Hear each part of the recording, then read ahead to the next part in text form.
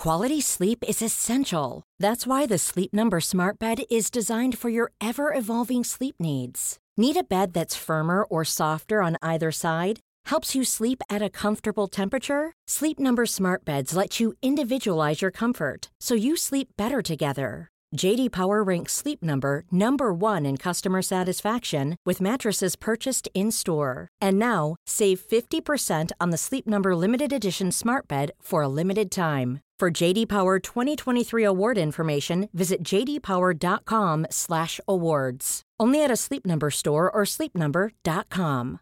Cool fact, a crocodile can't stick out its tongue. Also, you can get health insurance for a month or just under a year in some states. United Healthcare short-term insurance plans, underwritten by Golden Rule Insurance Company, offer flexible, budget-friendly coverage for you. Learn more at uh1.com.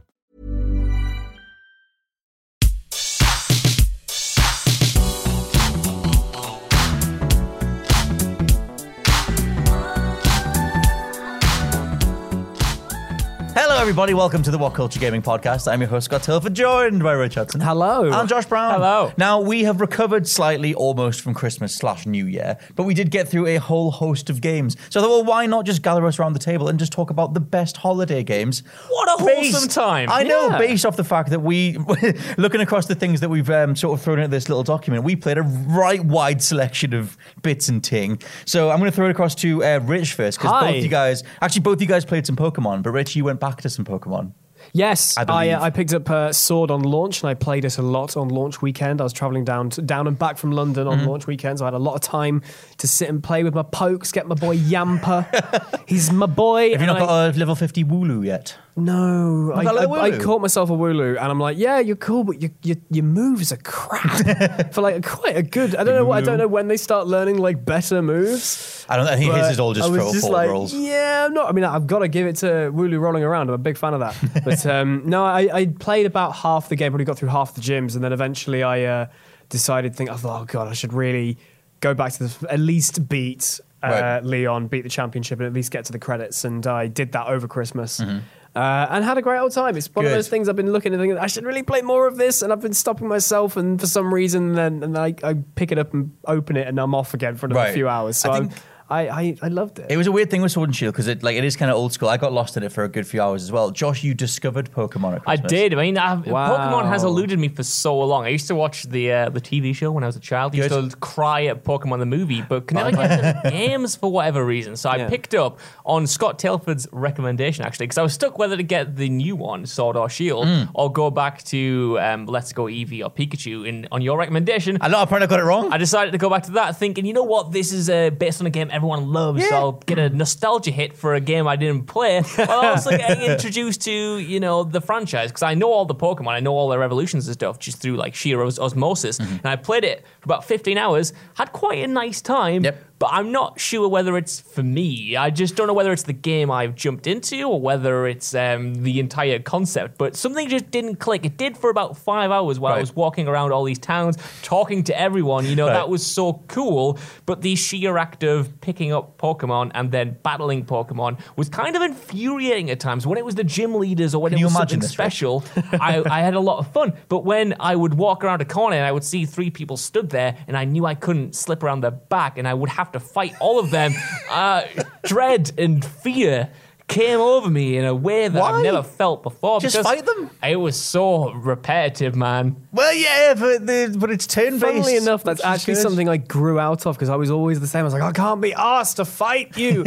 And then I get to the gym leader and go, I'm horrendously under-leveled. Yeah. And then realize, wait, I need to progress the game. I think it's, do you know what it is? It's, do you remember Ruby and Sapphire well, Scott? No, I'm a Gen 1 boy. Gen 1. There's a point in Ruby and Sapphire when you are on your way to, I want to say Rust, and it's not Rustboro. Anyway, you're on your way to one of the towns, and until you get when you get there, you get a bike. Right. And there's a bike path between, like, the two towns above and below each other, and you can only take the bike path when you've got a bike, and you get the bike once you have to take the low road, which is all tall grass. Okay. And you have to battle May, your rival / neighbor, whatever, on this pass, and that was the hardest battle in Gen 3. I hated it. And I think that's why whenever I came up against Hop, I'm like, oh god, is this going to be the underneath the bike route thing in Gen 3 and scare me off doing trainer battles? There was another one in, I think it's like Beauty Brook, for some reason I remember her name in Gen 3 that you come across, and she was a bitch. Early video games just crushes. Yeah, she crushed me. Many times. So yeah, I understand that the not wanting to battle the random trainers. I get it, but it's also like it's a fundamental part of the game. It was a difficult thing because when I started off and it was all catching Pokemon, I was kind of like, I'm sick of this. I want to battle. Then I got too much of the battles and I just wanted to catch Pokemon. There were no Pokemon around. There were just people trying to kill me or fight this poor child. I'm just trying to walk around the world. But they're all actually, they are older, and you are a child. A lot of them are older. Sort of saying, there are some kids, go but home, there are a lot of scamps. Yeah. But no, I don't know what it is, because I wanted this style of game. It's not that I was unprepared for it. I wanted this to chill out with over Christmas. I don't know whether because there was no excitement or wonder in the Pokemon I was catching, because I knew what all of them were, and I sort of kind of to an extent knew the moves. I don't know whether it's that. It is obviously, it's kind of very much a streamlined version of this game as far as I can tell, so it's quite easy. I don't know whether that was the problem, whether it was no challenge or what, whether I just need to buy Sword and or Shield to figure out what the crack is, or whether it's just not for me, and that's fine, because it's for a lot of people, and I'm pleased that people enjoy it, and I like the iconography of it. Maybe the game is just on for old JB over here. little JB. I thought that you would, because I recommended Let's Go because I thought you would like the old school stuff, the Gen 1 stuff, but little did I know. Seeing, people that knew turn up, like Brock or Team Rocket and stuff, chasing those guys around, that was a lot of fun, but maybe it's just I've had too much exposure to the Pokemon themselves, and, through playing things like Let's Go, the mobile version, or having the trading cards when I was younger. I don't know, Scott. I enjoyed it for what it was. Sadly, this is a fandom that apparently isn't for me. No, true. This feels like we're interrogating you at this point. Do you think you'll ever go back to it? No, You've already deleted it, haven't you? It's not deleted. It is gone. I probably wouldn't go back to this version of the game, but I would be interested in picking up Sword or Shield or something. But it's based on like UK cities as far as I can tell. Yeah, the Galar region, yeah. I'm going to throw something in. I went back to, I've just written down so much old stuff because I got an Xbox One X and I have to justify that, which means I go back to things from 15 years ago and play them in 4K. So I picked up tons of games from like 2002 and 3 or whatever. And I'm not going to focus on them, but I did play Dead to Rights and Full Spectrum Warrior and Final Fantasy 13 because I got this weird itch where I was like, I want to see what everything looks like all up-resed. Turns out it's just cleaner. It's just sort of cleaner voxels, which you've done for ages as a PC person because you've emulated many things. There's nothing like emulating a game and seeing it actually being rendered in 1080p. It's quite lovely, but then it actually puts into perspective, like, you don't sometimes realize when you look at like N64 games that have been scaled up, the actual UI, the text on screen, they're not like vector fonts like you have on a computer. They're literally sprites. So when you look at something like GoldenEye playing at 1080p, you've got it looking really crisp and lovely, and then you've got like 10 jagged round 80, and it's like really blocky and horrid. It's like looking at Mario Kart 64 with their 2D, 3D sprites looking all jagged and rubbish at scale. Just the curvature of those letters will take your eye out, but let's just... I love that. I'm always surprised when I plug in my PlayStation 2 on the PlayStation 1 and I realize that it's not full screen. And I wouldn't have it anyway, but that it's, the aspect ratio is all off. You got to play on Xbox One X. There's scales that makes it work. At the end of the day, Hit and Run on the PS2 has got a widescreen option, so I can still play it in completely full screen. So I'm all good. It's good. I mean, because I got my N64 last year and I got an HD up-res box thing for that, which just... I realized that I'm putting this out there because a lot of people think that old school pixel graphics in HD and 4K are, gorgeous versus trying to upscale pixels and trying to upscale voxels, 3D polygon stuff, that looks ugly. I don't think it does. I think lovely crisp voxels, like crisp N64 or PS1 graphics can still look really fun and awesome. Oh, yeah. And so I'm putting that out there that still stuff looks great. Mario 64 in HD looks I think gorgeous. that's why it's like, I remember when we did Chatty about, when I said about remastering Hit and Run as an example, and I said don't do anything to it, just upscale it, just make it run at 1080p and it will still be the same. You don't need to change it. No. If you do, it might lose its heart. If you're doing something like Final Fantasy VII Remake and redoing it entirely, fair enough, but just like polishing it a little bit, it's like, no, leave it as it was. There is like a bit towards the end of the 90s where like stuff like the GoldenEye's faces are just sort of look like blurry, like weird. I don't know, that stuff. I'll see the argument for that not looking the best, but like even you voxels, look back at something like Metal Gear Solid, and like the faces are like 4 pixels wide. The eyes are just shadows and nothing else. Ian's original face. Yes, just just him looking freaked out. So I had a whole bunch of old stuff, and then I went through Doom again. I'm not going to talk about Doom too much because we mentioned it on yesterday's this podcast because we're talking about Doom Eternal. But I want to mention Skate and Burnout. Are you familiar with Skate and or Burnout? Mostly Burnout, but Good. I have a fondness for Skate as well. Good. I watched a lot of Skate 3 on YouTube, and there was that massive resurgence of people playing Skate 3. Skate 3 is great. Skate 3 was the one that I sort of overlooked when it first came out because I adored Skate 2, and I thought 3 was just too much of the same. But having had, I don't know how many years it's been since Skate 3 first came out, I think 2010. Oh, is it 2011 or something like that? Something like that. I should put it on all the decade lists if it's been this decade, or last decade. But so like just going back to that, I've done a whole list on like old school game mechanics that kind of just went away. But like Skate's control scheme is unlike anything else, and they only really built on it in terms of like both triggers or your arms to sort of grab stuff. You use the right stick to replicate your foot. So if you want to do a kick flip, you need to flick it in certain directions. Like even down to things like you hold B to sort of let go of both arms when you're in midair. Just bits and bobs like that let you think in a way that is adjacent to being a skater. Yeah, and I love that stuff. I think it's because at the time, obviously, Tony Hawk's his series had a stranglehold on the market at the time, even as far as those later games. And it's kind of, at least for me, I was Tony Hawk's through and through, and I loved skateboarding. But when it came to Skate, I got to that much later because I wanted the ease, accessibility, the arcadeness of Tony Hawk's, where I can press a button and do a mick twist. I don't want to fiddle around with thumbsticks and having to really dive into the sort of not simulation aspects, but certainly more challenging aspects of skateboarding to pull off simple tricks. But now I think if you go back to those later games, they are so good. It makes you wonder why no one's at least done a spiritual successor to it in the same vein. We are getting Session is the closest. Oh, we yes, get of into course. that, yeah. But it's not. I don't think the same staff are carrying over. It's just that Session are trying to plug that gap from Skate. But yeah, everything I'm mentioning is on Xbox backwards compatible. That's how I was able to sort of go back to it. Ever catch yourself eating the same flavorless dinner 3 days in a row? Dreaming of something better? Well, HelloFresh is your guilt-free dream come true, baby. It's me, Keke Palmer. Let's wake up those taste buds with hot, juicy pecan-crusted chicken or garlic butter shrimp scampi. Hello Fresh. Stop dreaming of all the delicious possibilities and dig in at HelloFresh.com. Let's get this dinner party started.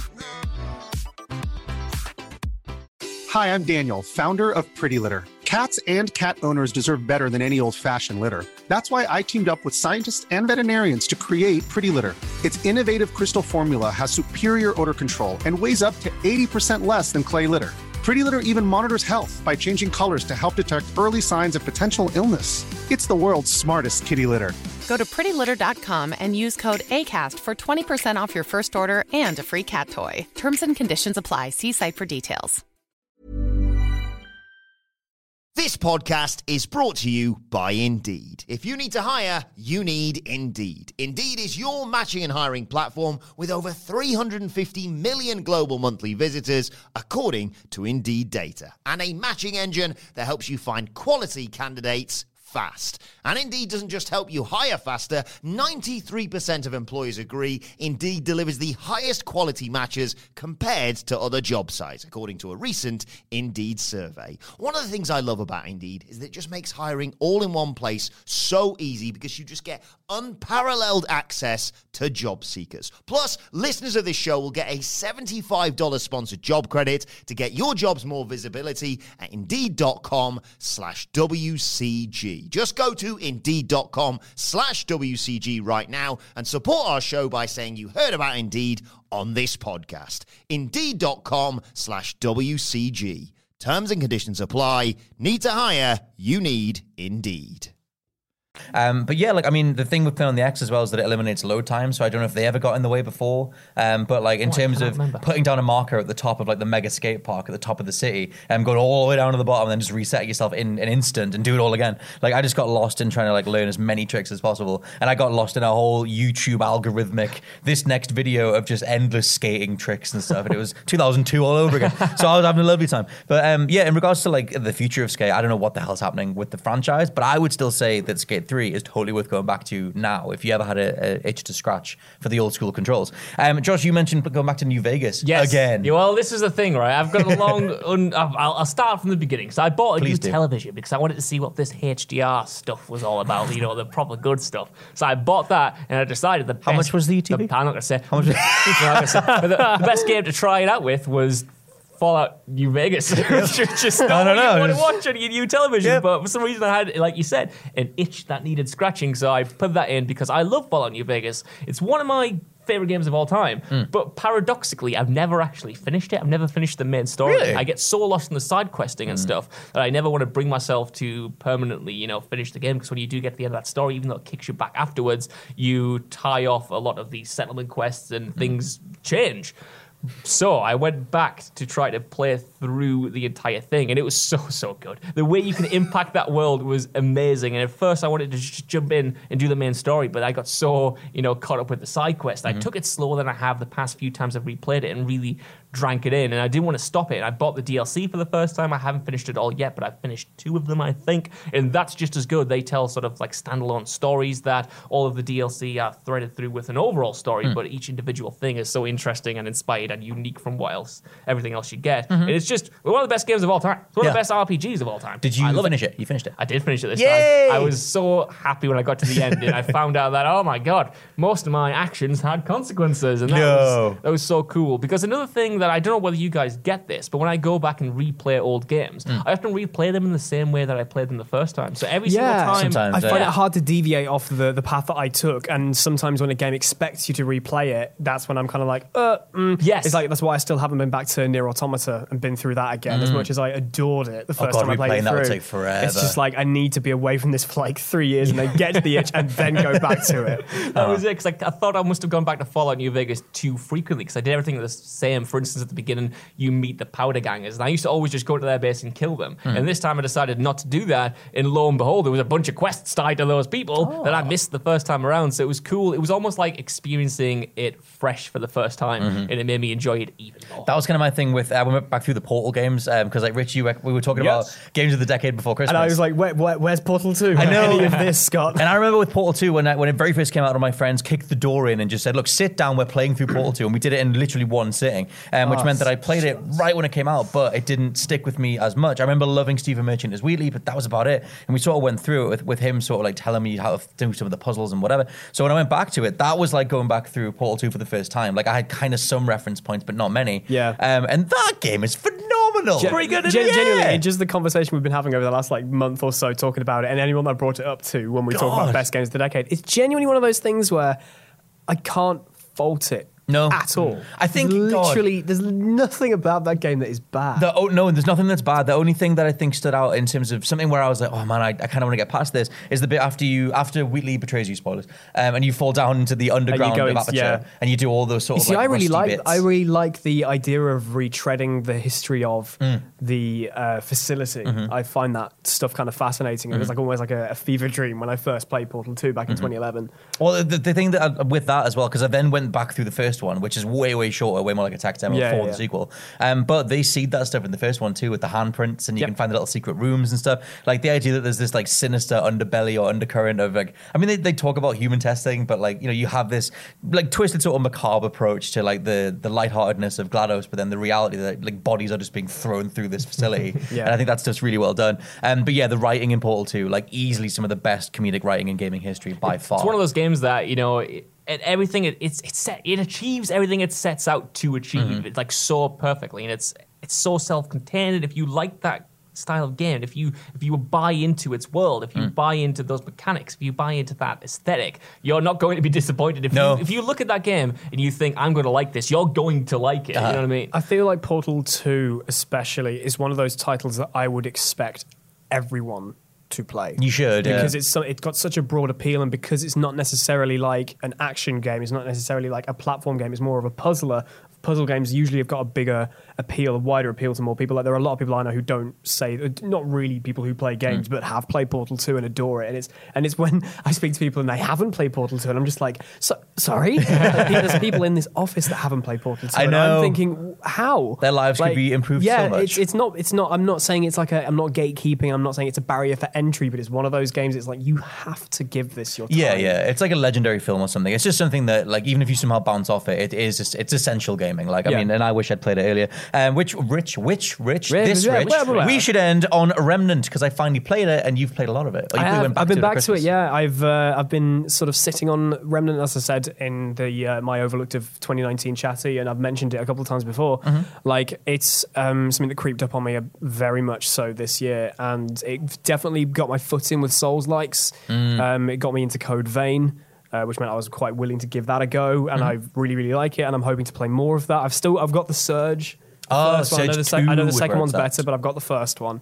But yeah, just the other way, literally just before when I came back up here after Christmas with my family, I just thought, I just gonna play Remnant. I'm just gonna go back to Remnant, because they've got a roadmap through to the end of this year. And apparently there's a whole new like mega DLC coming out for it this year, which is very exciting. But they've given you the ability to re-roll just particular parts of the game rather than just re-rolling the entire campaign, because it's procedurally generated, or it's snap map style stuff. So it is different every time you play. You get different boss encounters. So I've just been going through it again, just playing on the Earth realm, because there's a handful of different realms you go through, and I've just been re-rolling Earth over and over again, and just getting all the different bosses. So the other night I'm playing with two friends, and we're just getting to bosses I didn't play through my first like 30 hours of the game, and just going back to that and getting back into it. And it's like, God, this game's so much fun. And it's one of those things where you play it to death and then it disappears out of your life again. And suddenly it's back. It's one of those titles. Yeah, it took me a while because it's on Game Pass now, so that was how I finally got it. And it's like the shooting in that game is brilliant. Like they give, I think it's because they ragged all the bodies, they give all the weapons have so much punch and weight and momentum and stuff to them, so that when you're unloading a shotgun on like three dudes and they all like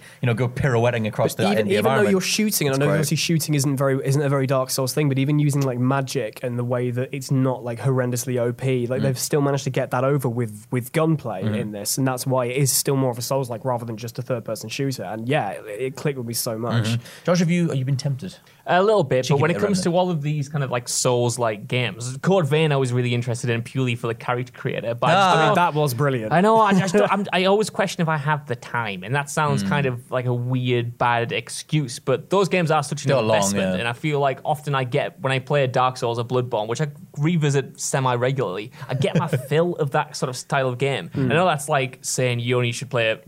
By that account, I should play one shooter for my entire life. Right. But I don't know, that specific itch, again, I feel like I scratch with other games, and then as much as I think Remnant looks really good and Code Vein looks really good, I can never bring myself to actually play them. I think Remnant sits in more of a unique position because it's not, the combat especially isn't necessarily like Bloodborne or Dark Souls or even like Code Vein. That's what I would say, like having played every single Souls thing under the sun. I think Remnant is different enough. Like the combat is so snappy, it's so well done. Gunfire are a great studio. And especially since you can co-op on it, and like in Dark Souls you like summon people or something. It's a bit like not necessarily like one-to-one like proper co-op, whereas with Remnant it is, you literally just join the same game and off you go across the world together. And it's amazing to do it with friends. Like me and my friend did about 80-90% of the game together. We just didn't do the final boss. He still hasn't beaten it. Nice. I have like twice now. But it's something that I highly recommend if you are somebody that likes Souls-likes or Souls games, but even if you're newer to them like I am, like that was for me, as I said, the foot in the door for Souls-likes. It is a fantastic place to start, and it's on Game Pass. I mean, that was the thing Game Pass that got me in. Like, I don't want to say you've got no excuse, but no. You might have an Xbox. You could say it's not on Game Pass on PC, but it is on Xbox. Still, though, that's totally recommendable. And considering how packed the Souls genre is, for me, it totally stands out. But yeah, we're a bit cold for time today, so it's a little bit of a shorter podcast. But we will resume next week with even more bods as they return to the office. But yes, pods. For now, this has been the What Culture Gaming Podcast. I've been your host, Scott Tilford, joined by Rich Hudson. Thank you for having me. I'm Josh Brown. Goodbye. I'll catch you next time. Hope you had a nice Christmas. That as well, and Happy New Year. See ya. You're pretty good. Thanks, buddy. All right.